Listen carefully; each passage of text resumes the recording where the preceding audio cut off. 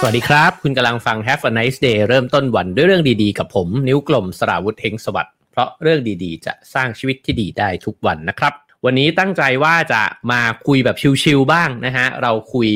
สาระแล้วก็คุยประวัติศาสตร์อะไรกันมาหลายตอนนะฮะวันนี้ลองมาชิลๆกันนะครับเป็นการขั้นจังหวะบ้างนะครับแต่ว่าผมว่าเป็นเนื้อหาที่น่าสนใจเพราะว่าตอนที่อ่านหนังสือเล่มนี้นะครับก็รู้สึกว่ามันก็ได้เปิดมุมมองของตัวเองไปเยอะเหมือนกันนะครับวันนี้หยิบเรื่องราวเกี่ยวกับญี่ปุ่นนะฮะมาเล่าสู่กันฟังเราอาจจะเคยได้ยินคำหลายคำของญี่ปุ่นนะฮะที่ก็ฮิตกันอยู่ในบ้านเราแล้วจริงๆเนี่ยมันก็อยู่ในร้านหนังสือหลายๆร้านนะครับในหลายประเทศเลยนะครับเช่นคำว่าวาบิสบิที่เราเคยคุยกันไปนะครับหรือว่าอิคิไกก็เคยคุยกันในรายการในช่องนี้เหมือนกันนะครับตอนนั้นชวนอาจารย์เอเชียคุยนะครับแต่ว่าวันนี้เนี่ยอยากจะชวนคุยถึงคำอีกคำหนึ่งนะครับชื่อว่าโชวะนะฮะจากหนังสือเล่มนี้นะครับ The Power of Showa นะฮะผู้เขียนก็คือคุณอาเคมิทานากะนะครับซึ่งในปกหลังเนี่ยเขาเขียนว่าผู้เขียนเนี่ยสืบเชื้อสายมาจากตระกูลซามูไรที่ต่อสู้เคียงข้างกับนักรบแล้วก็กวีเนี่ยนะฮะในศตวรรษที่15นะครับในเล่มนี้เนี่ยผู้เขียนเองก็เขียนถึงเรื่องราวของซามูไรไว้ด้วยเหมือนกันนะครับแล้วก็บอกว่าเป็นการสอนเนี่ยต่อเนื่องกันมาเป็นลำดับนะครับในปกหลังนะฮะเขียนไว้ว่าโชวะเป็นภูมิปัญญาโบราณของญี่ปุ่นการควบคุมพลังของโชวะจะทำให้เราสามารถเพิกเฉยต่อสิ่งรบกวนต่างๆแล้วหันไปมุ่งเน้นในสิ่งที่สำคัญจริงๆตลอดจนปลูกฝังสภาวะสมดุลและความสงบมั่นคงซึ่งจะทำให้เรามีความมั่นใจและอดทนในการรับมือกับความท้าทายใหม่ๆที่เราต้องเผชิญนะครับก็ความน่าสนใจอยู่ตรงนี้ครับว่าที่ผมพาดหัวไว้นะครับว่าโชวะค้นพบความแข็งแกร่งภายในตัวเองนะฮะก็คล้ายๆกับที่เขาพาดไว้บนปกหน้าทั้งในฉบับภาษาอังกฤษนะครับแล้วก็ในฉบับภาษาไทยนะครับก็เดี๋ยวลองมาดูกันครับว่าเราจะค้นพบความแข็งแกร่งภายในตัวเองเนี่ยผ่านโชวะได้ยังไงนะครับฉบับภาษาไทยนี่แปลโดยสำนักพิมพ์วารานะครับแล้วก็ผู้แปลเนี่ยใช้นามว่านกหวีดเรือนะครับโอเคเดี๋ยวเราค่อยๆเข้าสู่เนื้อหากันนะครับก็เปิดเรื่องมาอาจจะอ่านคำนำของผู้เขียนสักนิดหนึ่งนะฮะเขาบอกว่าครอบครัวของเขาเนี่ยเป็นผู้สืบสกุลที่ภาคภูมิใจของซามูไรระดับสูงในศตวรรษที่15นะครับผู้ต่อสู้เคียงข้างกวีนักรบนามโอตะโดกันนะฮะเป็นสถาปนิกผู้ออกแบบปราสาทเอโดะโบราณนะครับซึ่งปัจจุบันเป็นส่วนหนึ่งของพระราชวังโตเกียวอิมพีเรียลนะฮะแล้วก็เขาก็เล่านะครับว่าเขาเนี่ยถูกเลี้ยงดูมายังไงนะครับแต่ว่าก็ได้ซึมซับนะฮะทั้งธรรมเนียมวิธีปฏิบัตินะครับแบบญี่ปุ่นแล้วก็ได้ซึมซับแบบตะวันตกเนี่ยเข้ามาด้วยนะครับแล้วก็เล่าถึงตัวเองนะครับว่าเขาเนี่ยตัวผู้เขียนเนี่ยนะครับก็มีการหย่าร้างนะครับกับสามีนะฮะซึ่งก็ทำให้เขาเนี่ยรู้สึกว่ากลายเป็นบุคคลที่ถูกตัดขาดนะครับทีนี้พอพูดถึงภูมิปัญญาแห่งโชวะเนี่ยนะครับซึ่งก็หมายเหมือนกับดาบเล่มหนึ่งที่สงบนิ่งนะครับราวกับหลับไหลอยู่ข้างตัวของทุกคนเนี่ยนะฮะแต่ก็พร้อมที่จะนำมาใช้งานยามที่จำเป็นจะต้องกวัดแกว่งมันขึ้นมานะครับเดี๋ยวเราจะค่อยๆมาดูว่าโชวะที่ว่าเนี่ยหมายถึงอะไรกันนะครับเริ่มต้นจากอันนี้ก่อนเลยนะฮะก็คือเป็นนิทานสั้นๆจะเรียกว่านิทานดีไหมเอ่ยเรื่องเล่าสั้นๆนะครับที่รู้สึกว่าอ่านแล้วมันสะกิดให้คิดอะไรเยอะเหมือนกันนะครับเขาบอกว่าอย่างนี้ฮะนักแสวงบุญ2คนพบว่าพวกตนกำลังเดินลงไปตามถนนสายยาวสายหนึ่งนักแสวงบุญคนหนึ่งสวมหมวกฟางปีกกว้างอีกคนหนึ่งไม่ได้สวมเป็นวันที่ร้อนระอุเสียงจักจั่นดังเซ็งแซ่นักแสวงบุญทั้งคู่ไม่ได้พูดอะไรกันเลยพวกเขาเดินห่างจากกันเล็กน้อยเพื่อให้พื้นที่แก่กันและกันสำหรับการคิดคำนึงของตนเองหลังจากเดินด้วยกันมาได้ไม่กี่นาทีนักแสวงบุญคนที่สวมหมวกฟางได้ถอดหมวกออกและผูกหมวกไว้กับห่อสัมภาระพวกเขายังคงเดินต่อไปเคียงข้างกันอันนี้จากหนังสือบูชิโดนะครับของนิโตเบะนะฮะในคศ1908เรื่องราวสั้นๆเมื่อกี้นี้ถ้าเราจินตนาการเป็นภาพไปเนี่ยมันจะเห็นภาพหนึ่งนะฮะที่ ผมว่ามันบอกอะไรหลายๆอย่างในชีวิตคนเราเหมือนกันนะครับก็คือว่ามีคนสองคนเดินคู่มาด้วยกันถ้าใครได้เคยเห็นภาพนักแสวงบุญชาวญี่ปุ่นเนี่ยก็จะเห็นว่าเขาจะใส่หมวกที่มันปีกบานๆนะฮะแล้วก็เดินดุ่มเนี่ยมีไม้เท้าอันนึงแล้วก็เดินไปเรื่อยๆตามเส้นทางจาริกนะครับในนี้เนี่ยฉายภาพให้เห็นว่ามีคนสองคนเดินเคียงคู่กันไปคนนึงสวมหมวกบานๆเนี่ยนะฮะอีกคนนึงไม่สวมนะครับเดินไปได้สักพักนึงไอ้เจ้าคนที่สวมหมวกอยู่เนี่ยก็ถอดหมวกออกแล้วทั้งคู่ก็เดินคู่กันไปนะครับอันนี้เป็นเรื่องน่าสนใจของคนเรานะครับว่าเวลาที่เราเดินอยู่ข้างๆกันเนี่ยมันจะมีความรู้สึกบางอย่างนะครับว่าต้องมีใครสักคนเนี่ยปรับตัวตามอีกคนนึงไม่งั้นมันจะรู้สึกแปลกๆว่าทำไมเราเดินไปด้วยกันแต่มันดูไม่ค่อยเหมือนกันนะครับซึ่งในนี้เนี่ยเขาก็อธิบายนะครับว่าโชวะเนี่ยก็ถ้าเกิดว่าคิดเป็นคำขึ้นมาอาจจะแวบเป็นคำว่า harmony เนี่ยครับหรือว่าความสอดคล้องกลมกลืนโชวะเนี่ยเป็นวิถีชีวิตแบบหนึ่งซึ่งคุณเนี่ยสามารถที่จะทำมันได้นะครับอย่างแข็งขันซึ่งก็น่าจะเป็นการแสวงหาความสอดคล้องกลมกลืนนั่นเองนะครับหรืออาจจะเป็นการค้นหาสมดุลก็ได้นะครับเพราะฉะนั้นเรื่องเล่าเรื่องสั้นๆเมื่อสักครู่นี้เนี่ยมันก็บ่งบอกถึงสภาวะของการค้นหาความสอดคล้องกลมกลืนกันนะครับ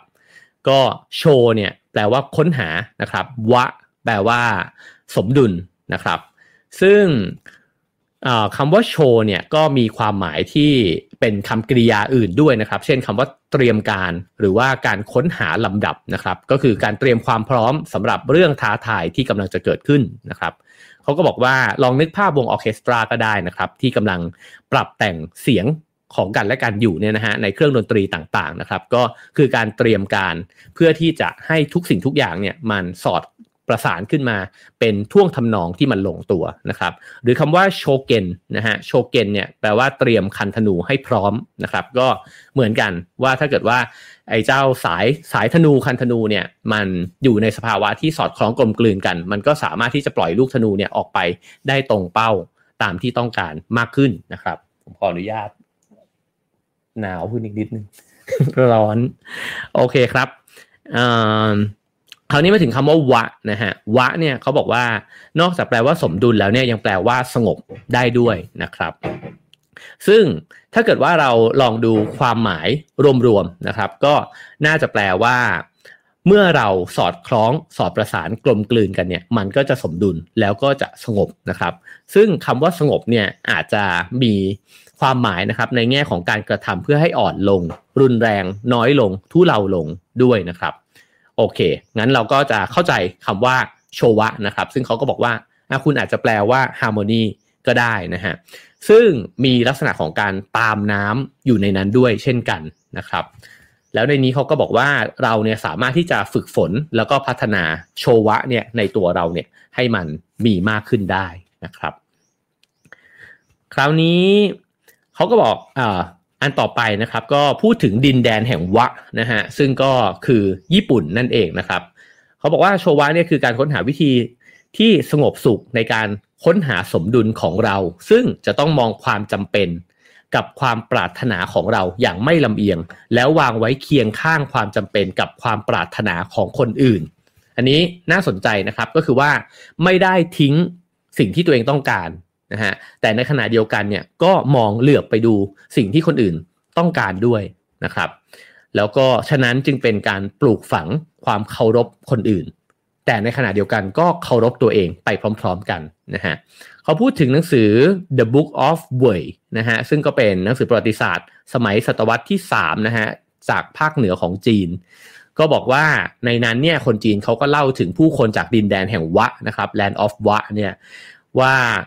บรรดาผู้มาเยือนจีนเนี่ยจากดินแดนแห่งวะซึ่งก็คือญี่ปุ่นเนี่ยนะครับจากโค้งคำนับแสดงความเคารพต่อบุคคลสำคัญพวกเขามีความเป็นมิตรและให้ความเคารพกับผู้มาเยือนก็แปลว่าชาวญี่ปุ่นเนี่ยมีกิริยาท่าทางแบบนี้เนี่ยตั้งแต่ในตอนนั้นเลยนะครับ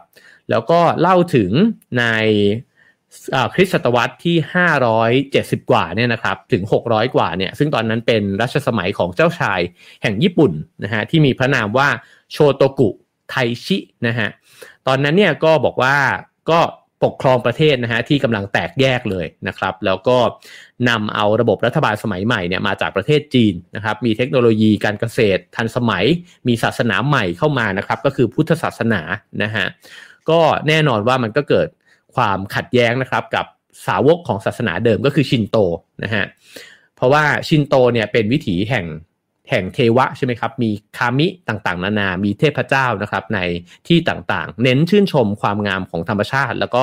บูชามีพิธีกรรมบูชาวิญญาณนะครับของเทพเจ้าต่างๆส่วนพุทธศาสนาเนี่ยก็เน้นในเรื่องของการตรัสรู้นะครับแล้วก็อาจจะมี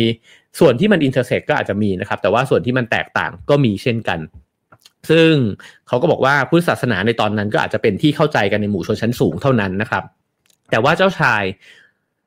โชโตกุเนี่ยก็สามารถจะหาวิธีประนีประนอมนะครับให้มาสู่ประเทศของตัวเองได้โดยการที่พระราชทานรัฐธรรมนูญนะครับที่สร้างความสงบสุขซึ่งมาตรา1ของรัฐธรรมนูญเนี่ยระบุว่าความสอดคล้องกลมกลืนคือสมบัติล้ำค่าที่สุดของเราสมควรหลีกเลี่ยงความขัดแย้งต่างๆเราทุกคนล้วนมีมุมมองของตนแต่มีพวกเราน้อยคนมากที่เฉลียวฉลาดนะครับอันนี้ก็เหมือนเขาพยายามจะทำให้เห็นนะครับว่ารากที่มาของโชวะเนี่ยมันก็มีมาตั้งแต่เก่าก่อนแล้วตั้งแต่ว่ามันเป็นทั้งคุณสมบัติทั้งมารยาทนะฮะของชาวญี่ปุ่นมาเนิ่นนานแล้วก็ตัวผู้ปกครองเองเนี่ยก็เคยเจอสภาวะขัดแย้งแล้วก็พยายามที่จะหาวิธีที่จะทำให้มันเกิดความสอดประสานกลมกลืนกันเนี่ยให้เกิดขึ้นได้นะครับเขาก็บอกว่าแต่ถ้าเรามองจนถึงทุกวันนี้เนี่ยเมื่อตั้งแต่ตอนนั้นเนี่ยเจ้าชายแห่งญี่ปุ่นเนี่ยมีการยอมรับศาสนาใหม่เข้ามานะครับแล้วก็พยายามหาวิธีให้อยู่กันได้กับศาสนาเดิมเนี่ยมาถึงทุกวันนี้เนี่ยทั้งชินโตแล้วก็พุทธศาสนาเนี่ยก็สามารถอยู่ร่วมกันได้ในประเทศญี่ปุ่นนะครับแล้วก็เติมเต็มกันและกันด้วยซ้ำเวลาถามคนญี่ปุ่นก็อาจจะตอบไม่ได้ชัดด้วยซ้ำว่าตกลงนับถืออะไรนะฮะแต่ว่ามันอยู่ในวิถีชีวิตเนี่ยไปเรียบร้อยแล้วนะครับเขาก็บอกว่าโชวะเนี่ยคือความมุ่งมั่นที่จะตอบสนองอย่างไม่เห็นแก่ตัวนะครับแล้วก็กล้าหาญอย่างที่สุดเท่าที่เราจะทำได้เพื่อโลกรอบตัวเรานะฮะก็ตอบสนองตัวเองด้วยนะครับแต่ว่าไม่เห็นแก่ตัวเพราะว่าทำไปเนี่ยก็เพื่อโลกรอบตัวเองนะครับโชวะคือการเปิดรับคนอื่นๆเพื่อให้เราสามารถมีส่วนร่วมในความทุกข์ทรมานรวมทั้งความสุขของพวกเขาโชวะคือความเข้าใจว่าเราทุกคนอยู่บนเส้นทางเดียวกันนั่นก็คือเส้นทางของการค้นหาสมดุลตรงนี้ผมเขียนดาวไว้เลยนะฮะผมว่านี้ดีมากๆเลยนะครับถ้าเราเข้าใจแบบนี้จริงๆเนี่ยเราน่าจะดำเนินชีวิตได้อย่างสอดคล้องกับผู้คนรอบๆตัวมากขึ้นนะฮะก็คือว่าเข้าใจว่าทุกคนเนี่ยอยู่บนเส้นทางเดียวกันคือเส้นทางของการหาสมดุลนะฮะมันอาจจะเอียงไปบ้างวันนึงเนี่ยก็อาจจะเอียงไปทางเขาวันนึงอาจจะเอียงมาทางเรานะครับหรือว่าวันนึงเราอาจจะโง่วันนึงเขาอาจจะโง่นะฮะวันนึงเราอาจจะผิดเขาอาจจะผิดนะฮะแต่ว่าการอยู่ด้วยกันมันก็คือการแสวงหาสมดุลที่จะอยู่ด้วยกันแบบนี้ไปตลอดทางนะครับอันนี้ก็คือสิ่งที่เขาบอกว่าภูมิปัญญาแบบโชวะเนี่ยก็คิดแบบนั้นนะครับคราวนี้เขาลองพาไปดูในบ้านนะครับผมว่าสนุกเพราะว่ามันทำให้เราได้เหมือนส่องกล้องนะฮะไปมองวัฒนธรรมแล้วก็มองบ้านญี่ปุ่นเนี่ยแบบใกล้ชิดนะครับแล้วก็ทำให้เข้าใจว่าจริงๆกิจวัตรแล้วก็การปฏิบัติในบ้านญี่ปุ่นเนี่ยนะฮะรวมถึงดีไซน์ของบ้านญี่ปุ่นด้วยเนี่ยมันหล่อหลอมคนแบบญี่ปุ่นเนี่ยขึ้นมานะครับแล้วก็ชวนมองมากเลยว่าบ้านไทยเราเนี่ยหล่อหลอมอะไรขึ้นมาบ้างเหมือนกันนะครับน่าจะมีคนเขียนหนังสือเล่มนี้บ้างนะฮะก็เริ่มจากนะครับเขาบอกว่าบทเรียนโชวะสำคัญบางประการที่ฉันอยากให้คุณนึกถึงในบทนี้นะครับก็คือบทที่1นะฮะก็เขาบอกว่าเคารพจังหวะจากโคนต่างๆของบ้านคุณฉันอยากให้คุณคิดว่าแต่ละพื้นที่ภายในบ้านอาจจะกำลังร้องขออะไรและกิจวัตรประจำวันแต่ละอย่างหมายความว่าอย่างไรหากเรารับฟังว่าบ้านจำเป็นต้องได้อะไรจากเราสามารถเรียนรู้ที่จะรู้สึกได้ถึงการมีตัวตนอยู่จริงๆของเราในบ้านของเราอันนี้จริงๆก็ลึกซึ้งนะฮะก็คือว่าลองละเอียดอ่อนกับบ้านตัวเองมากขึ้นนะครับแล้วก็ดูว่าในแต่ละส่วนของบ้านเนี่ยบ้านมันส่งเสียงบอกเราว่าอะไรอยู่หรือเปล่านะครับแล้วก็ถ้าเราใส่ใจกับบ้านมากขึ้นเนี่ยเราก็จะรู้จักตัวเองมากขึ้นไปด้วยนะฮะเขาก็บอกว่าอีกอันนึงนะฮะก็คือทำบ้านของคุณเนี่ยให้สอดคล้องกลมกลืนกับธรรมชาติโชวะเนี่ยคือการยอมรับโลกในแบบที่โลกเป็น ซึ่งหมายถึงการหาวิธีให้ตัวเราเองเคยชินและพร้อมยอมรับกับการเปลี่ยนแปลงที่เกิดจากเวลาเราต้องยอมรับว่าเกิดการสึกหรอขึ้นได้อันนี้คล้ายๆวาบิสบินะฮะก็คือบ้านมันก็โต๊ะมันก็บินได้นะครับของมันก็เก่าได้ต่างๆนานานะครับแล้วก็ต้องยอมรับด้วยว่าอาจเกิดภัยพิบัติที่ไม่คาดฝันเกิดขึ้นได้อย่างฉับพลันนะครับแล้วก็เขาก็จะบอกว่าเนี่ยเดี๋ยวเขาจะเสนอ 2-3 วิธีนะครับที่จะปล่อยให้โลกธรรมชาติเนี่ยเข้ามาอยู่ในชีวิตประจำวันของเราด้วยนะฮะอันนี้ก็ชัดเจนว่ามีสิ่งหนึ่งที่มันอยู่ในใจคนญี่ปุ่นจริงๆนะครับหนังสือหลายๆเล่มก็อธิบายแบบนี้นะครับนั่นก็คือการที่ประเทศเนี่ยวางอยู่ในจุดภูมิศาสตร์เนี่ยที่มันพร้อมจะเผชิญกับภัยธรรมชาติตลอดเวลาทั้งแผ่นดินไหวนะครับทั้งสึนามิต่างๆนานาเนี่ยคนญี่ปุ่นโดนถี่มากฉะนั้นไอ้พวกปรัชญาเหล่านี้เนี่ยมันก็เลยเกิดขึ้นนะครับมันคือการยอมรับในสิ่งที่มันไม่แน่นอนของชีวิตแล้วก็ธรรมชาตินะครับเมื่อบวกกับทั้งพุทธแล้วก็ทั้งชินโตด้วยแล้วนะฮะก็เลยทำให้มันกลายไปเป็นหลอมรวมเนี่ยไปอยู่ในวิถีชีวิตแล้วก็ในตัวตนไปแล้วเรียบร้อยนะครับคราวนี้เขาพยายามอธิบายว่าวาบิสบิกับโชวะเนี่ยแตกต่างกันยังไงนะครับเขาอธิบายว่าวาบิสบิเนี่ยก็คือความงามที่เปราะบางหรือความเรียบง่ายนะฮะตามธรรมชาติคือความรู้ที่ว่าไม่มีสิ่งใดเนี่ยจะคงอยู่ไปได้ตลอดและทุกสิ่งเนี่ยก็จะจบสิ้นลงในขณะที่โชวะเนี่ยจะช่วยให้มองเห็นว่าเราจะต้องทำอย่างไรเพื่อรู้สึกว่าได้เตรียมการดีมากขึ้น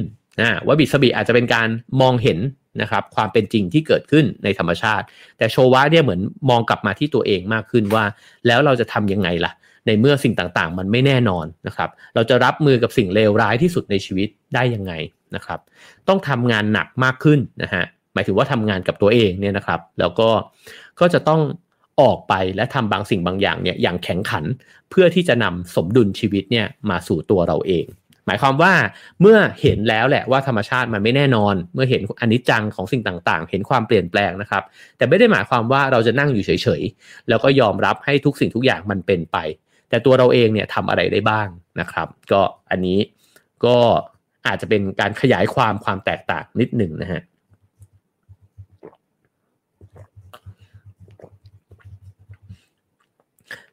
แล้วก็บอกว่าวาบิสบิกับโชวะเนี่ย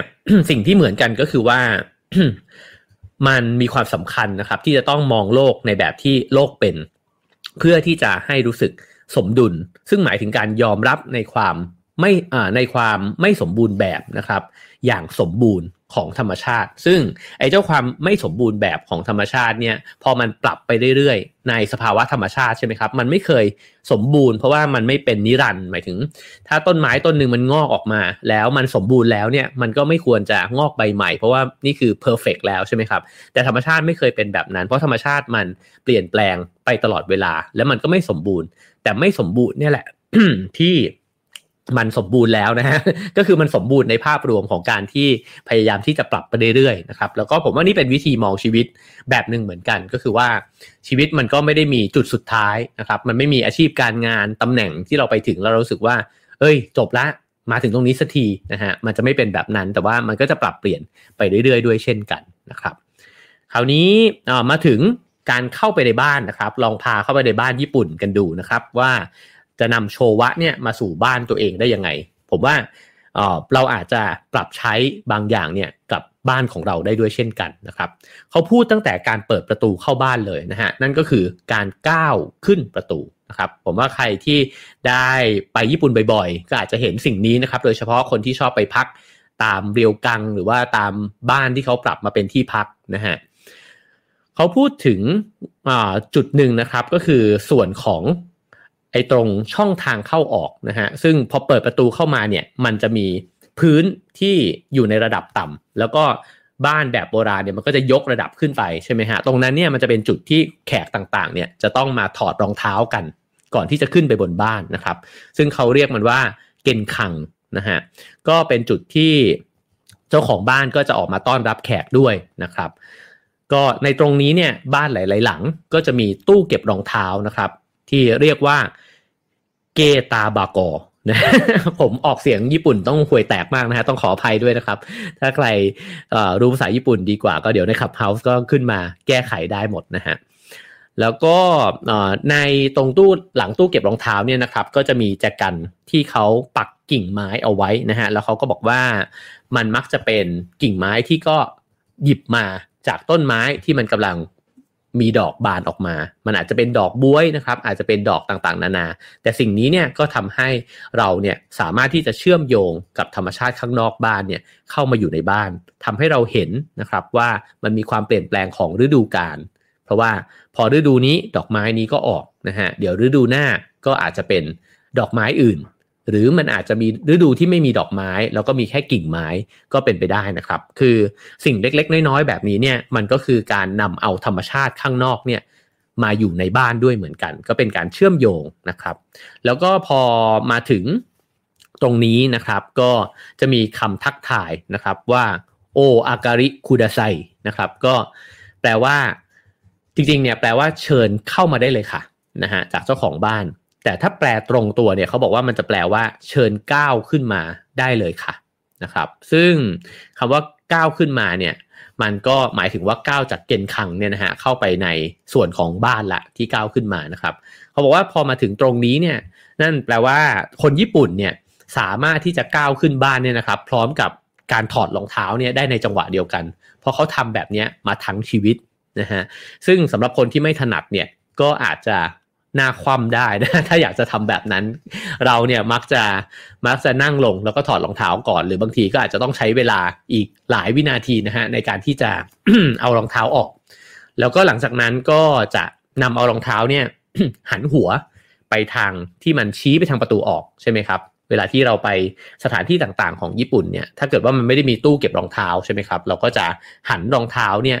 ชี้หัวออกไปทางเวลาที่จะออกเนี่ยมันใส่ไปได้เลยนะฮะซึ่งอันนี้เขาก็บอกว่ามันก็เป็นการเตรียมการเหมือนกันแล้วก็ผมว่าส่วนหนึ่งก็เป็นมารยาทของความกลมกลืนด้วยนะครับเวลาที่เราเห็นรองเท้าของคนอื่นที่ถอดไว้ก่อนเราเนี่ยชี้ปลายเท้าเนี่ยออกไปข้างนอกหมดเนี่ยเราก็จะไม่เรียงรองเท้าเนี่ยกลับด้านกันกับชาวบ้านเขานะครับแล้วก็เขาก็บอกว่าการเคลื่อนไหวแบบนี้เนี่ยมันเป็นนิสัยติดตัวนะครับกลายเป็นแบบ second nature เนี่ยของชีวิตของคนญี่ปุ่นไปแล้วนะฮะแล้วก็สามารถทำได้อย่างสอดประสานกลมกลืนเนี่ยเป็นเนื้อเดียวกันคือเข้าบ้านเนี่ยก็ทำแบบนี้กันนะฮะแล้วก็อีกอันนึงนะฮะก็คือคำทักทายกันนะครับเวลาที่จะออกจากบ้านนะครับเขาบอกว่าเมื่อสมาชิกครอบครัวคนหนึ่งเนี่ยจะออกจากบ้านเนี่ยเขาจะพูดคำว่า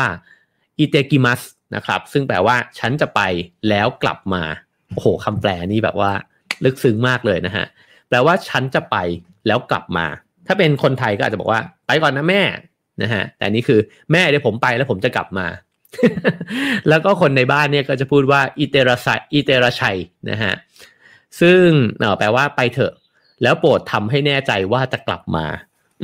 นี่แบบว่าเหมือนซามูไรทักกะซามูไรนะครับก็คือ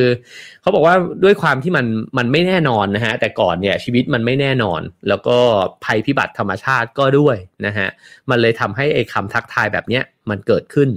มาตั้งแต่ตอนนู้นแล้วนะฮะก็ให้มั่นใจนะว่าจะกลับมาแล้วเขาบอกว่ามันไม่ใช่แค่คำทักทายแต่ว่าก็จะเห็นว่าชาวญี่ปุ่นหลายๆคนเนี่ยก็อาจจะมีการเตรียมตัวนะครับถึงเหตุการณ์ที่ไม่แน่นอนในชีวิตด้วยเช่นมีการเก็บกระเป๋าฉุกเฉินสำหรับเหตุแผ่นดินไหวเนี่ยเอาไว้ใบหนึ่งตรงเฉลียงหน้าประตูเข้าบ้านนะครับก็ในนี้บอกว่ามักจะทำกันแต่ก็ไม่แน่ใจนะฮะว่าจะมากน้อยแค่ไหนนะครับแล้วก็ยังมีการกำหนดจุดนัดพบนะฮะที่ทุกคนในครอบครัวเนี่ยจะรู้กันว่าถ้ามีเหตุฉุกเฉินอะไรเนี่ยเราจะไปเจอกันที่ตรงนี้นะครับก็ไอสิ่งเนี้ยเราเรียนรู้อะไรได้นะฮะเขาก็บอกว่าเราสามารถเริ่มต้นค้นหาสมดุลเนี่ยของครอบครัวแล้วก็คนในบ้านเนี่ยด้วยการถึงความหวังแล้วก็ความกลัวของเราเนี่ยออกมาดังๆทำให้วิธีที่เราใส่ใจเข้ามาเนี่ยมันจะอยู่ในจิตสำนึกเนี่ยมากขึ้นนะครับผมว่าอันนี้คือถามว่าคนญี่ปุ่นเนี่ยเวลาพูดไปเรื่อยๆเนี่ยเขาจะนึกถึงความหมายที่แท้จริงเนี่ยของคำที่เขาทักทายกันไหมอันนี้ก็ไม่แน่ใจนะครับแต่ผมว่าผู้เขียนเนี่ยพยายามที่จะชวนให้เราสังเกตในรายละเอียดว่าเนอะคำทักทายอย่างแบบฉันไปแล้วฉันจะกลับมาเนี่ยกับไปเถอะ แล้วจงมั่นใจนะว่าเธอจะกลับมามันมีความใส่ใจเนี่ยอยู่ในนั้นแต่ไม่ใช่แค่นั้นคือมันมีความกลัวแล้วก็กังวลด้วยนะครับเขาพยายามจะบอกว่าถ้าเกิดว่าสมาชิกในครอบครัวเนี่ยสามารถที่จะอยู่ด้วยกันแล้วก็เปิดเผยความกลัวความกังวลใจเนี่ยที่มีต่อกันออกมาได้เนี่ยมันก็อาจจะทำให้เราใกล้ชิดกันมากขึ้นนะครับแล้วก็แต่ก็มีความหวังอยู่ในนั้นด้วยนะฮะก็จะเห็นว่ามันมีทั้งการยอมรับนะฮะในความไม่แน่นอนของชีวิตนะครับแต่ในขณะเดียวกันก็มีความหวังปนอยู่ในนั้นด้วยเช่นกันนะครับคราวนี้มาถึงเรื่องเสื่อทาทามินะครับอันนี้เขาพูดถึงว่าเวลาที่ก้าวไปบนเสื่อนะครับก็จะมีความรู้สึกนะครับว่าเหมือนเดินย่ำลงไปเนี่ยเพราะว่าเดินย่ำลงไปบนพื้นธรรมชาติเพราะมันมีความนุ่มนะครับมีกลิ่นนะครับเหมือนฟางแห้งแบบนั้นนะฮะแล้วก็มักจะใช้การเดินไปเนี่ยด้วยเท้าเปล่าหรือไม่ก็ใส่เพียงแค่ถุงเท้าบางๆเท่านั้นนะครับผมว่านี้ชาวไทยก็รู้สึกคล้ายกันเพราะว่าเราก็อยู่ในบ้านกันแบบเท้าเปล่านะครับฝรั่งอาจจะอยู่ในบ้านกันแบบใส่รองเท้านะฮะอันนี้เขาก็บอกว่าเวลาที่เราใช้เท้าเปล่าเนี่ยก้าวไปบนพื้นเสื่อทาทามิแล้วก็สัมผัสได้ถึงความนุ่มของมันนะฮะได้กลิ่นของมันเนี่ยมันก็เหมือนความรู้สึกเดินผ่านทุ่งนาหรือผ่านป่านะครับแล้วก็จะว่าไปถ้าสามารถที่จะยืนหรือว่านั่งนะครับอย่างสงบเนี่ยหรือก้าวไปเนี่ยด้วยสัมผัสที่มันรับรู้ชัดเจนเนี่ยนะครับก็ได้กลับมาใส่ใจกับช่วงปัจจุบันขณะมากขึ้นด้วยนะครับเขาก็แนะนำว่าถ้าเกิดทำไม่ได้ก็อาจจะลองจดจ่ออยู่กับความรู้สึกนะครับแล้วก็ใช้ลมหายใจเนี่ยแหละในการนำความคิดนะฮะนำจิตของเราเนี่ยกลับมาอยู่กับเนื้อกับตัวนะครับเขาก็บอกว่าถ้าเกิดว่าคุณเคยได้ลองหายใจนะครับเต็มร่างกายเนี่ยดูแบบสัก5นาทีนะฮะก็จะรู้สึกได้ว่าคุณเนี่ยเหมือนได้เติมเต็มพลังร่างกายของชีวิตนะฮะจากพลังงานจากพื้นดินกับท้องฟ้านะครับก็คำแนะนำง่ายๆก็คือว่าผ่อนลมหายใจจากจมูกอย่างช้าๆนะครับแล้วก็หายใจออกให้ร่างกายเนี่ยผ่อนคลายนะครับก็จะรู้สึกได้ว่าความเครียดที่สะสมมาเนี่ยมันก็จะค่อยๆถูกขับออกไปให้ลองทำแบบเนี้ยสัก5นาทีนะครับก็ดึงตัวเองกลับมาอยู่กับปัจจุบันนะฮะอันนี้ก็พยายามจะชี้ให้เห็นผมว่าจริงๆมันคือการฝึกสตินะครับหรือว่าการดึงตัวเองกลับมาอยู่กับเนื้อกับตัวนะฮะแต่ว่าเขาก็ลากมาเล่ามา จากเสื่อทาทามิก็น่าสนใจครับว่าแล้วมันมีพื้นที่ไหนในบ้านเรานะฮะที่จะทำให้เรารู้สึกว่าเฮ้ยกลับมาอยู่กับตรงเนี้ยแล้วก็ไม่ได้ลอยฟุ้งไปกับความคิดที่มันคิดมาตลอดทั้งวันนะครับสำหรับบางคนสำหรับตัวผมเองเนี่ยบางครั้งเป็นเรื่องกลิ่นอย่างบางทีเนี่ยเวลาที่ห้องน้ำเนี่ยมีกลิ่นผมจะชอบแบบว่ามีไอ้เจ้าตัวพ่นอะไรเงี้ยนะฮะที่มันคล้ายๆกับกลิ่นเวลาที่เราไปร้านนวดนะครับผมจะรู้สึกว่ากลิ่นของร้านนวดเนี่ยมันดึงสติได้ดีมากเลยนะฮะเพราะว่ามันเป็นกลิ่นที่สบายๆแล้วก็พอกลิ่นมันมากระทบปุ๊บเราก็แบบเฮ้ยกลับมาอยู่กับลมหายใจได้อีกครั้งหนึ่งก็แต่ละคนก็อาจจะมีจุดของบ้านที่แตกต่างกันนะครับแต่ว่าอันนี้เขาพยายามจะชี้ชวนว่าไอ้สิ่งนี้มันก็บ่มเพาะพ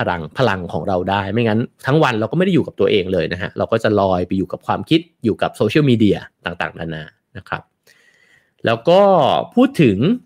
ประตูกั้นห้องกระดาษโชจินะครับผมว่านี้เนี่ยถ้าเรียนสถาปัตย์เนี่ยอ่านเรื่องพวกนี้มันสนุกมากเลยนะฮะมันทำให้เห็นว่าสถาปัตยกรรมเนี่ย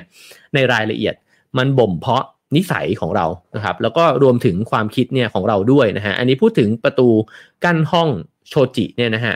ซึ่งเขาตีความว่ามันหมายถึงการคาดหวังในสิ่งที่คาดไม่ถึงเพราะว่าห้องญี่ปุ่นเนี่ยมันสามารถถอดประตูได้เลื่อนประตูออกใช่ไหมครับบางห้องมันเล็กอยู่พอถอดประตูออกมันเชื่อมกับอีกห้องนึงมันกลายเป็นห้องใหญ่บางทีเวลาไปกินข้าวในร้านอาหารใช่ไหมฮะแล้วถ้าไปกันเยอะแล้วเขาถอดออก3บานเนี่ยมันกลายเป็นแบบห้องต่อกัน3ห้องเนี่ยแล้วก็ต่อโต๊ะเนี่ยได้คนแบบ10กว่าคนก็ได้เหมือนกันอะไรเงี้ยนะครับก็รู้สึกว่าอันเนี้ยเขาก็บอกว่ามันก็คือการที่ตอบสนองนะครับต่อชีวิตที่มันค่อยๆคลี่คลายออกมาชนิดนาทีต่อนาทีก็คือเราไม่รู้หรอกว่าใครจะมาบ้านเราบ้างนะครับเราไม่รู้ว่ามันจะเกิดอะไรขึ้นบ้างแล้วก็บ้านของเราเนี่ยมันยืดหยุ่นพอที่จะปรับเปลี่ยนสำหรับสิ่งที่มันจะเกิดขึ้นนะครับผมนึกได้เลยถึงตอนที่ไปญี่ปุ่นครั้งแรกๆนะฮะแล้วก็ตอนที่เขียนเล่มโตเกียวไม่มีขาขึ้นมาเนี่ย ได้ไปนอนบ้านคนญี่ปุ่นแล้วผมก็ทึ่งมากเพราะอยู่ในโตเกียวนะครับแน่นอนว่าห้องมันเล็กมาก เล็กแบบเล็กสุดๆเลยนะครับแต่ว่าไอ้เจ้าห้องนั้นเนี่ยที่ผมกับเพื่อนไปเนี่ยเจ้าของห้องเขาสามารถที่จะเอาโต๊ะกินข้าวมาวางแล้วก็ให้เรากินราเมงกันนะครับหลังจากนั้นเขาก็เก็บโต๊ะแล้วก็ให้นั่งคุยกันในห้องนั้นนะครับเขาก็อ่านหนังสือในห้องนั้นแล้วหลังจากนั้นพอถึง4 ทุ่ม5 ทุ่มก็เก็บโต๊ะเนี้ยอีกครั้งหนึ่งนะฮะแล้วก็เอาฟูกเนี่ยออกมาจากที่เก็บตู้เก็บของเขานะฮะแล้วก็เอาฟูกมาปูแล้วก็ให้เรานอนกันในห้องนั้นนะครับพอตื่นเช้าขึ้นเนี่ยก็เก็บฟูกแล้วก็เอาโต๊ะมาวางแล้วก็ชงกาแฟกินมื้อเช้ากันในห้องนั้นก็คือไอ้เจ้าห้องนั้นห้องเดียวเนี่ยมันกลายเป็นทุกห้องเลยนะครับแล้วมันก็ยืดหยุ่นมากในนี้เนี่ยก็พูดแบบนั้นเหมือนกันนะครับว่าบ้านญี่ปุ่นเนี่ยด้วยความที่พื้นที่มันแพงนะฮะแล้วก็อพาร์ตเมนต์ในเมืองเนี่ยมันต้องการความยืดหยุ่นในการปรับตัวให้ใช้พื้นที่บ้านเนี่ยได้อย่างเต็มที่นะครับซึ่งสิ่งนี้คนญี่ปุ่นเนี่ยก็ฝึกฝนเนี่ยกันมาตลอดนะฮะฉะนั้นในห้อง1ห้องมันจึงกลายไปเป็นอย่างอื่นเนี่ยได้อยู่เรื่อยๆนะครับอันนี้ก็เป็นโชวะเหมือนกันก็คือการเตรียมตัวกับสิ่งที่มันปรับเปลี่ยนไปได้เรื่อยๆนะครับแล้วมันก็ค่อยๆสอดคล้องกลมกลืนเนี่ยกันไปตามช่วงเวลาของมันนะฮะแต่เขายังพูดถึงอย่างอื่นอีกนะครับว่ามันก็มีอย่างอื่นอีกที่ถ้าคุณคิดถึงเรื่องความสมดุลเนี่ยมันก็จะคิดได้อีกเยอะเช่นคุณอาจจะไม่ควรใช้ตู้เสื้อผ้าที่มีน้ำหนักมากเพราะว่าถ้ามันแผ่นดินไหวแล้วมันล้มคว่ำลงมาเนี่ยมันก็จะอันตรายนะครับคุณจะแขวนรูปไว้ที่ไหนยังไง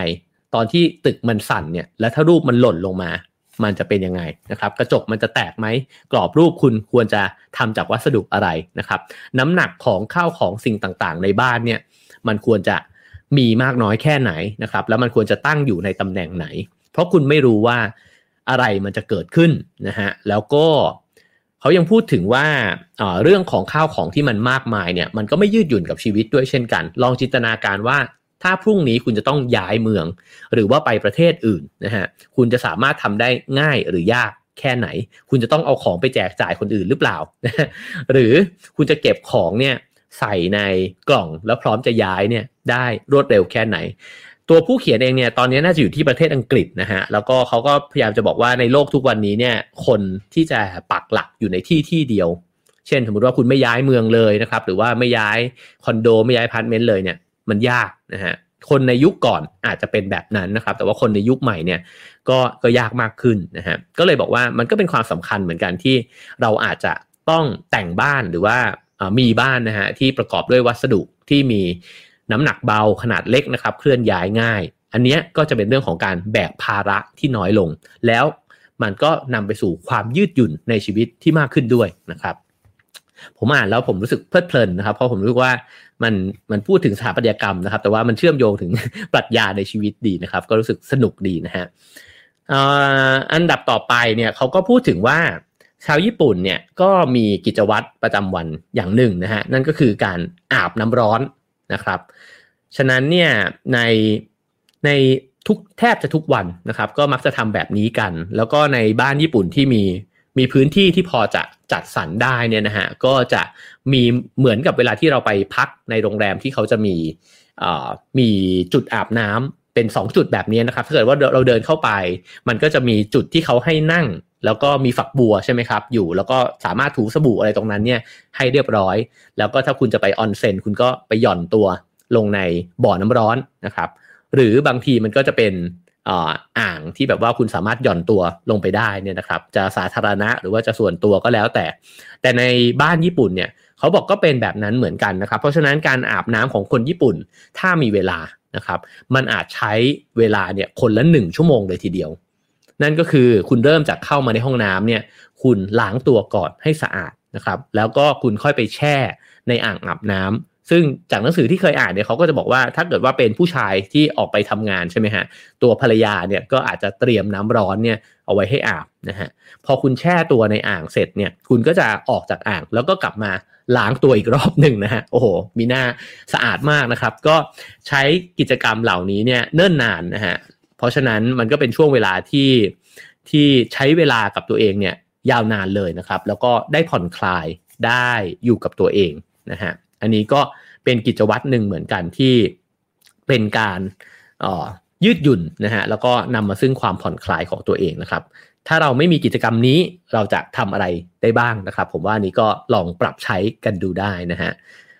มีใครอาบน้ำถึงชั่วโมงบ้างไหมครับ ลองพิมพ์มาบอกกันหน่อยก็ได้นะฮะในไลฟ์นะครับ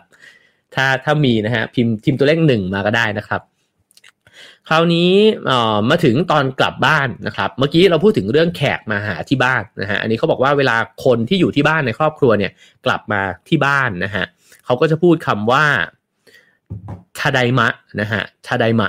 นะฮะซึ่งแปลว่ากลับมาแล้วนะครับอาจจะแปลตรงตัวได้ว่าฉันเพิ่งกลับมาถึงที่นี่นะครับหรือฉันอยู่ที่นี่แล้วในตอนนี้นะครับคนในบ้านก็จะพูดกลับบอกว่าโอคาเอรินาไซนะครับโอคาเอรินาไซหรือโอคาเอรินะฮะก็แปลว่ายินดีต้อนรับกลับบ้านนะครับเขาบอกว่าในยุคสมัยนี้เนี่ยมันสิ่งเหล่านี้มันอาจจะรู้สึกว่ามันพิเศษนะครับเพราะว่าเราเนี่ยอยู่ในยุคสมัยที่เราไม่ค่อยอยู่กับเนื้อกับตัวเท่าไหร่ก็อยู่กับโซเชียลมีเดียนะครับหรือกลับบ้านไปพ่อแม่อาจจะนั่งจ้องโทรศัพท์มือถืออยู่นั่งดูโทรทัศน์นะครับลูกเองเนี่ยเปิดประตูบ้านเข้าไปก็อาจจะยังจ่ออยู่กับทวีตอยู่เลยนะฮะเพราะฉะนั้นคำทักทายแบบนี้มันก็อาจจะไม่ได้ทักทายกันสักเท่าไหร่แล้วนะครับหรือว่าทักทายกันก็ไม่ได้หันมามองหน้ากันเท่าไหร่ทั้งที่จริงเนี่ยในตัวคำทักทายเองเนี่ยมันมีคำว่าที่นี่อยู่นะครับก็คือว่าฉันกลับมาถึงที่นี่แล้วนะฮะก็เป็นเรื่องของการกลับมาอยู่กับปัจจุบันด้วยนะครับคราวนี้ในหัวข้อของบ้านที่สอดคล้องกลมกลืนกับธรรมชาตินะครับแล้วก็พูดถึงเรื่องของการดูแลบ้านของตัวเองให้ดีขึ้นนะครับเขาบอกว่าโชวะเนี่ยคือการใช้ชีวิตอย่างสอดคล้องกลมกลืนนะครับไม่ใช่เรื่องของการสร้างฟองสบู่สำหรับตัวเราเองก็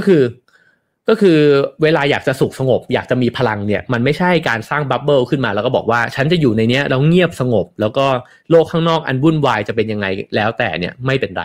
นะฮะมันไม่ใช่แบบนั้นแต่มันคือการพยายามที่จะอยู่กับไอ้ความวุ่นวายข้างนอกเนี่ยด้วยนะฮะแล้วก็อยู่กับไอ้โลกธรรมชาติข้างนอกเนี่ยด้วยนะครับก็คือธรรมชาติกับฉันเนี่ยมันเชื่อมโยงกันนะครับคุณปัญญรัตน์ตอบมาบอกว่าลูกชายอาบน้ำนานมากนะครับ แล้วก็พิมพ์เลข1มามีคุณโนเนมพิมพ์มาว่า1นะฮะ1นาทีสุดยอดมากนะครับผมมีข้อสังเกตว่าคนเราเนี่ยอาบน้ำเร็วขึ้นเรื่อยๆไม่รู้จริงไหมนะฮะลองสังเกตกันดูนะครับยิ่งแบบว่าเป็นคนรุ่นใหม่มากเท่าไหร่ก็ดูเหมือนจะอาบน้ำเร็วขึ้นคราวนี้เขาบอกว่าธรรมชาติมันก็คือตัวเรานะครับแล้วก็เราเนี่ยก็คือธรรมชาตินะฮะฉะนั้นการเชื่อมโยงกันมันก็เลยเป็นเรื่องสำคัญนะครับคราวนี้มาพูดถึงเรื่องของการจัดระเบียบบ้านนะฮะเขาก็พูดถึงว่าอย่างมาริเอะคอนโดเนี่ยที่เป็นกูรูด้านการจัดบ้านที่โด่งดังไปทั่วโลกเนี่ยนะฮะก็ถามว่าทำไมมันถึงฮิตแล้วก็ทำไมการจัดบ้านเนี่ยในแบบญี่ปุ่นเนี่ยมันถึงได้รับความนิยมนะฮะเขาก็บอกว่าชาวญี่ปุ่นเนี่ยถูกสอนเรื่องเหล่านี้มาหลายชั่วอายุคนแล้วนะครับซึ่งไอการดูแลบ้านเรือนเนี่ยมันคือวิถีชีวิตหนึ่งเลยนะฮะของคนญี่ปุ่นมันอาจจะเริ่มมาจากรากความคิดนะฮะหรือว่ารากของความเชื่อนะฮะในศาสนาชินโตเนี่ยที่เชื่อว่าทุกที่ทุกแห่งเนี่ยมีเทพเจ้าหรือว่าคามิเนี่ยอยู่นะครับก็คือจิตวิญญาณที่อยู่ในธรรมชาติต่างๆต้นไม้ภูเขาฝนก้อนหินใบหญ้ามอสนะครับทั้งหลายเนี่ยล้วนแล้วแต่มีเทพเจ้าอยู่ในนั้นด้วยกันทั้งสิ้นนะฮะแล้วก็สืบเนื่องต่อมาถึงสิ่งที่ผู้คนเนี่ยได้สร้างสรรค์ขึ้นมาด้วยเช่นกันนะครับเคยมีหนังสือเล่มนึงเนี่ยก็อธิบายว่าทำไมคนญี่ปุ่นถึงอินกับทามากอจิเนี่ยได้นะฮะเพราะว่าสำหรับพวกเขาเนี่ยทามากอจิเนี่ยมันเป็นสัตว์เลี้ยงได้จริงๆอ่ะแม้มันจะเป็นดิจิตอลนะฮะคือเขามีความรู้สึกแบบนั้นเนี่ยกับสิ่งของได้จริงๆนะฮะทีนี้เนี่ยพอคิดว่ามีเทพเจ้าอยู่ในสิ่งของต่างๆเนี่ยก็จำเป็นที่จะต้องดูแลใช่ไหมครับผมเคยอ่านหนังสือเล่มนึงเกี่ยวกับญี่ปุ่นเขาก็อธิบายว่ารากความสะอาดของประเทศญี่ปุ่นเนี่ยเกิดขึ้นจากการที่เชื่อว่าเทพเจ้าอยู่ในจุดต่างๆฉะนั้นแม้ในจุดที่จะไม่มีใครเห็นจุดที่เป็นที่สาธารณะนะครับเราก็จะต้องเก็บขยะต้องทำให้มันเรียบร้อยเพราะว่าเราเคารพต่อเทพเจ้าที่อยู่ตรงนั้นนะฮะในนี้เนี่ยอธิบายเพิ่มเติมว่าพอมันลามมาถึงสิ่งที่มนุษย์เนี่ยสร้างสรรค์ขึ้นมาแล้วด้วยนะครับชาวญี่ปุ่นก็เลยใส่ใจในเรื่องของการดูแลสิ่งต่างๆนะครับทั้งที่สิ่งที่ไม่มีชีวิตหรือสิ่งที่ไม่เป็นธรรมชาติด้วยซ้ำตั้งแต่พัดลมไปจนถึงรองเท้าตั้งแต่เก้าอี้ไปจนถึงรถยนต์นะครับลองดูก็ได้นะฮะว่าถ้า จริงๆมันทุกอย่างเลยก็ว่าได้นะครับเรื่องความสะอาดของคนญี่ปุ่นและความเป็นระเบียบเนี่ยห้องน้ำสาธารณะซูเปอร์สะอาดเลยนะฮะแท็กซี่นี่คือสะอาดไม่มีกลิ่นใดๆนะครับหรือรถไฟต่างๆนานานะฮะก็จะเห็นว่าสะอาดมากแล้วก็ผมว่าสิ่งหนึ่งที่เราเห็นอยู่บ่อยๆก็คือ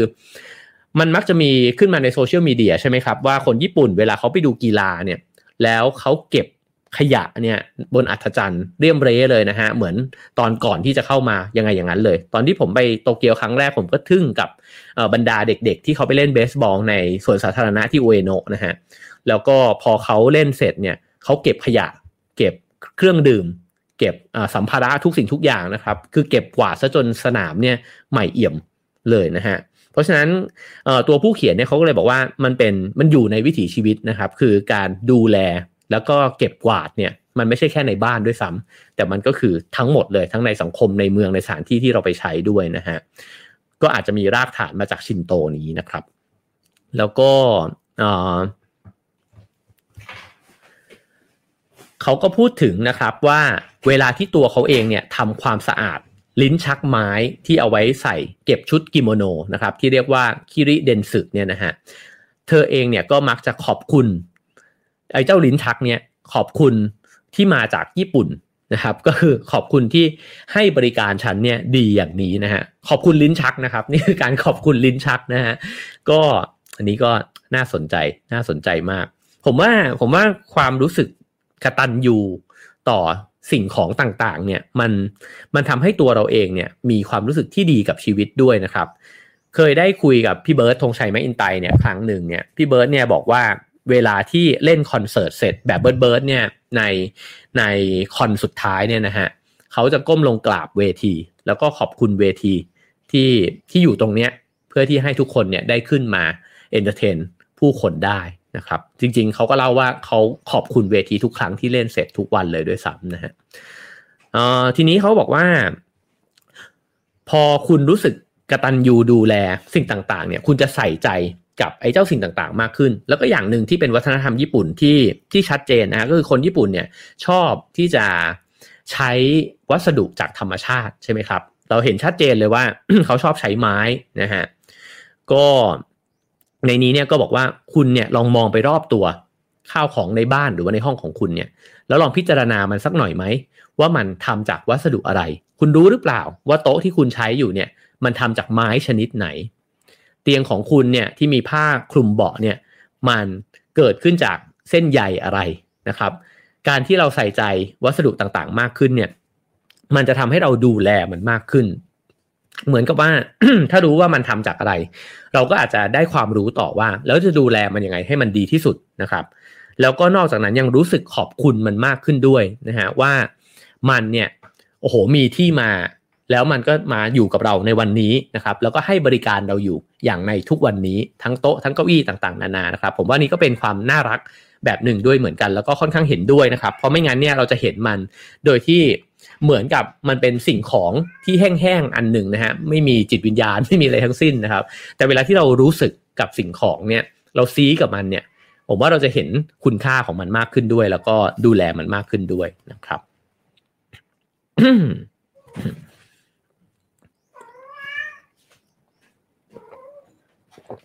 คราวนี้พอเห็นคุณค่า ก็จะนำมาซึ่งการรีไซเคิลนะครับว่าเราจะใช้มันอย่างคุ้มค่าด้วยเช่นกัน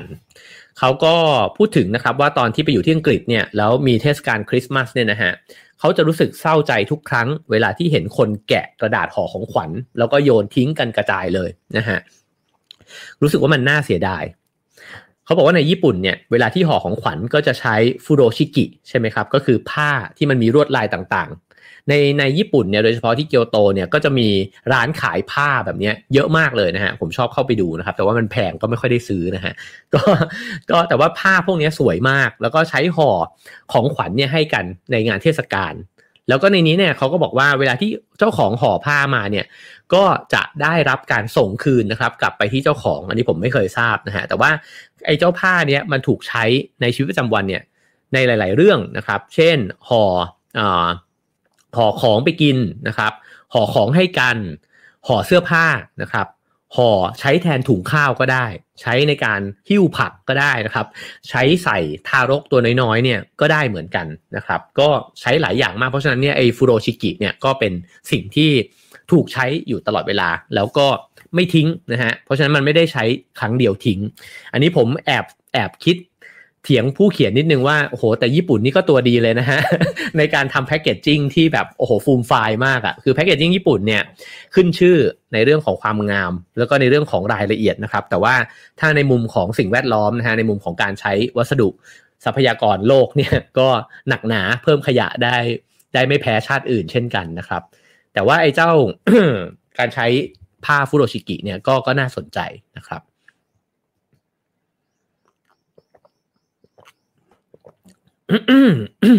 คราวนี้ก็มาถึงเรื่องของการดูแลบ้านนะครับเพื่อแสดงความกตัญญูและความรักนะครับในนี้เนี่ยเขาก็บอกว่าโชวะเนี่ยคือเรื่องความสมดุลใช่ไหมฮะแล้วก็ความสมดุลในการดูแลบ้านเนี่ยก็คือการต่อรองแบบหนึ่งนะฮะยิ่งเราใส่ใจในบ้านมากเท่าไหร่เนี่ยบ้านก็จะยิ่งดูแลเรามากขึ้นเท่านั้นนี่ก็เป็นอีกประโยคนึงที่ผมชอบนะครับเราใส่ใจบ้านก็จะดูแลเราแล้วผมชอบมากเลยที่ผู้เขียนเนี่ยเล่าถึงคำที่คุณยายเนี่ยเขาเคยสอนไว้นะครับว่าทุกที่เนี่ยมีเทพเจ้าหรือว่าคามิเนี่ยอยู่นะครับกระทั่งในห้องน้ำเนี่ยก็มีคามิหากหนูเนี่ยทำความสะอาดห้องน้ำแน่นอนว่าเทพแห่งส้วมเนี่ยจะบันดาลให้หนูมีสุขภาพที่ดีแล้วก็อาจจะโชคดีด้วยนะฮะฉะนั้นเนี่ยในเมื่อส้วมเนี่ยมีเทพเจ้าหนูจึงต้องขัดส้วมเนี่ยให้สะอาดอยู่เสมอนะแล้วพอหนูดูแลส้วมดีเนี่ยเทพเจ้าแห่งส้วมจะดูแลหนูเช่นกันหนูไม่ต้องเจ็บป่วยนะฮะไม่มีเชื้อโรคนะครับอันนี้ชอบมากเลยแล้วก็คิดว่าจริงๆถ้าคิดได้แบบนี้นะฮะแล้วเราเคารพในสิ่งต่างๆเนี่ยแล้วเราดูแลนะฮะสิ่งต่างๆก็ดูแลเราด้วยเช่นกันอันนี้ชอบมากนะครับก็ถ้าเราดูแลป่าไม้ดูแลธรรมชาติก็ดูแลเรานะครับถ้าเราดูแลพ่อแม่ก็ดูแลเราถ้าเราดูแลคอมพิวเตอร์เราให้ดีนะครับคอมพิวเตอร์ก็ดูแลเราเหมือนกันนะครับการงานก็ด้วยเช่นกันนะครับผมก็คิดว่าแบบนั้นนะฮะผมเคยเขียนว่าถ้าเราดูแลความฝันของเราให้ดีเนี่ยวันหนึ่งความฝันมันก็จะมาดูแลเราด้วยเหมือนกันนะครับก็อันนี้เรียนรู้จากตัวเองนะครับว่าผมเคยมีความฝันว่าอยากเขียนหนังสือนะครับแล้วก็คิดว่าพอเราได้เขียนหนังสือจริงๆแล้วก็เราก็พยายามที่จะเขียนมันให้ดีที่สุดเท่าที่เราจะเขียนได้เนี่ยนะครับวันหนึ่งหนังสือมันก็ดูแลเราได้ด้วยเหมือนกันนะครับ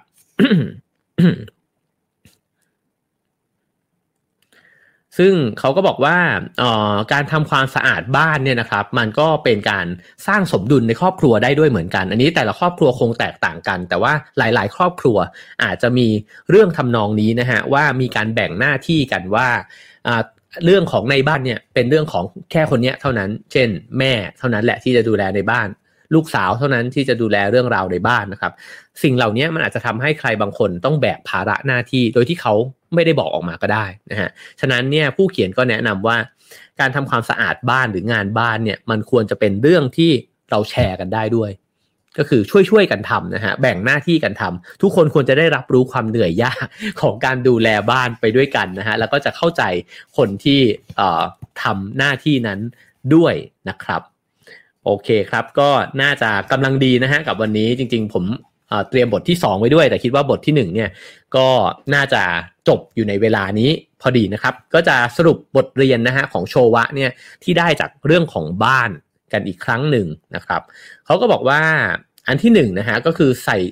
ทำให้ความใส่ใจเนี่ยมันอยู่ในจิตสำนึกของเรามากขึ้นนะฮะในตัวอย่างที่เขายกมาก็เช่นจุดที่ถอดรองเท้าเนี่ยก็คือการกำหนดให้มีสตินะครับหรือคำทักทายต่างๆเวลาที่กลับบ้านกันมาเนี่ยเราทักทายกันหรือเปล่าเรามองหน้าจ้องตากันไหมนะครับสิ่งเหล่านี้มันนำมาซึ่งความกลมกลืนที่มากขึ้นนะครับเราแสดงความรักแสดงความกตัญญูเนี่ยต่อคนที่เรารักเนี่ยบ่อยมากน้อยแค่ไหนนะครับแล้วก็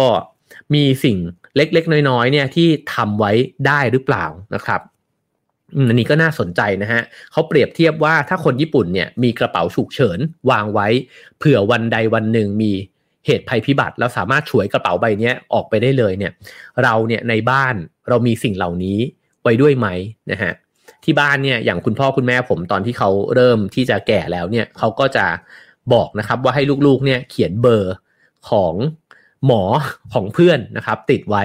ที่จุดใกล้ตา นะฮะก็ไม่ต้องไปค้นสมุดอะไรเลยถ้าเกิดว่าเกิดเหตุฉุกเฉินอะไรเนี่ยก็สามารถถ้าลูกไม่อยู่นะฮะวันไหนลูกออกไปทำงานเนี่ยนะครับก็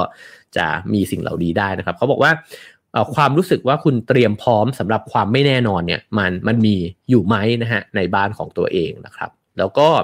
สร้างสมดุลนะฮะของคนในครอบครัวนะครับว่าคุณมีทัศนคติยังไงกับการทำความสะอาดนะครับคุณให้ลูกของคุณช่วยทำความสะอาดด้วยไหมนะฮะให้สามีให้ภรรยาเนี่ยมามีส่วนร่วมด้วยไหมนะครับแล้วก็เรื่องของที่คุณยายสอนก็น่าสนใจนะครับถ้าเกิดว่าดูแลห้องน้ำได้ดีดูแลบ้านได้ดีนะครับห้องน้ำและบ้านก็จะดูแลเราด้วยเช่นกันนอกจากนั้นก็เป็นเรื่องของความสอดคล้องกับธรรมชาตินะครับเราสามารถนำเอาธรรมชาติเนี่ยเข้ามาอยู่ในบ้านของเราได้มากน้อยแค่ไหนนะครับห้องเราอาจจะไม่ได้กว้างขวางอะไรนะครับแต่ว่าตรงส่วนระเบียงสามารถที่จะมองออกไปข้างนอกแล้วก็มีต้นไม้สักต้นวางได้ไหมนะฮะถ้าเป็นอย่างที่เขาบอกก็คือว่าเราเชื่อมโยงฤดูกาลเนี่ยเข้ามาอยู่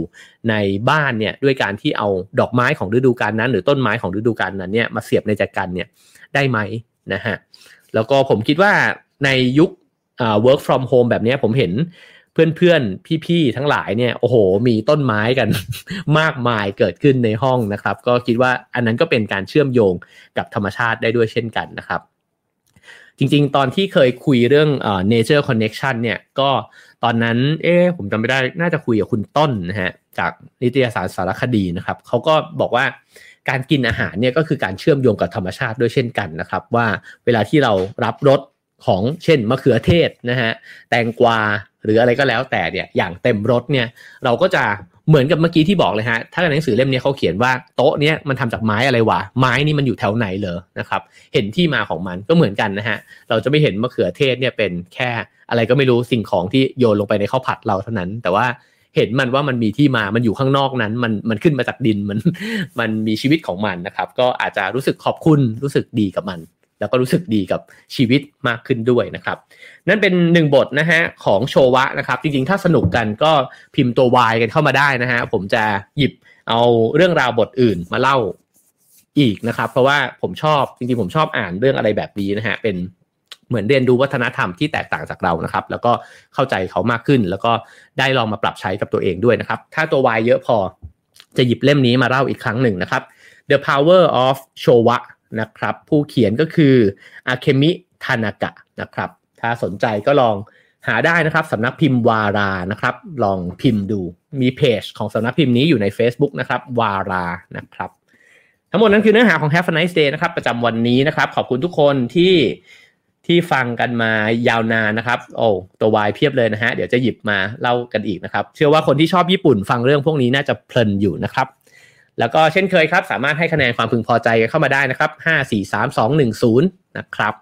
แล้วก็ขอบคุณสปอนเซอร์ของเรานะครับประกันสุขภาพส่วนบุคคล Signature Care จาก Cigna สนับสนุนทุกการรุกของคนไทยให้คุณรุกไปได้ไกลกว่าจุดที่เคยล้ม Cigna คิดและทำเพื่อชีวิตที่ดีของคุณนะครับขอบคุณ Cigna นะครับขอบคุณเพื่อนๆผู้ฟังทุกคนนะครับโอเควายเพียบเลยนะฮะงั้นพรุ่งนี้เรามาต่อโชวะกันอีกสักตอนหนึ่งนะครับใน Have a Nice Day นะครับเมื่อกี้เห็นคอมเมนต์เยอะแยะเลยนะฮะก็ มีทั้งเรื่องการอาบน้ำนะครับเรื่องการจัดบ้านนะครับก็น่าสนใจนะครับขอบคุณมากๆเลยครับหวังว่าจะได้เติมพลังกันไปบ้างไม่มากก็น้อยนะครับผ่อนคลายกันมาลงบ้างนะครับสลับกันไปนะครับเรื่องเข้มข้นบ้างผ่อนคลายบ้างนะครับแล้วพรุ่งนี้กลับมาเจอกันครับกับ Have a Nice Day นะครับขอให้ทุกคนดูแลสุขภาพด้วยนะครับแล้วก็ดูแลกันและกันด้วยนะครับก็ขอให้มีความหวังอยู่เสมอนะครับแล้วเจอกันพรุ่งนี้ครับกับ Have a Nice Day 7:00 น.ครับ Have a Nice Day ครับผม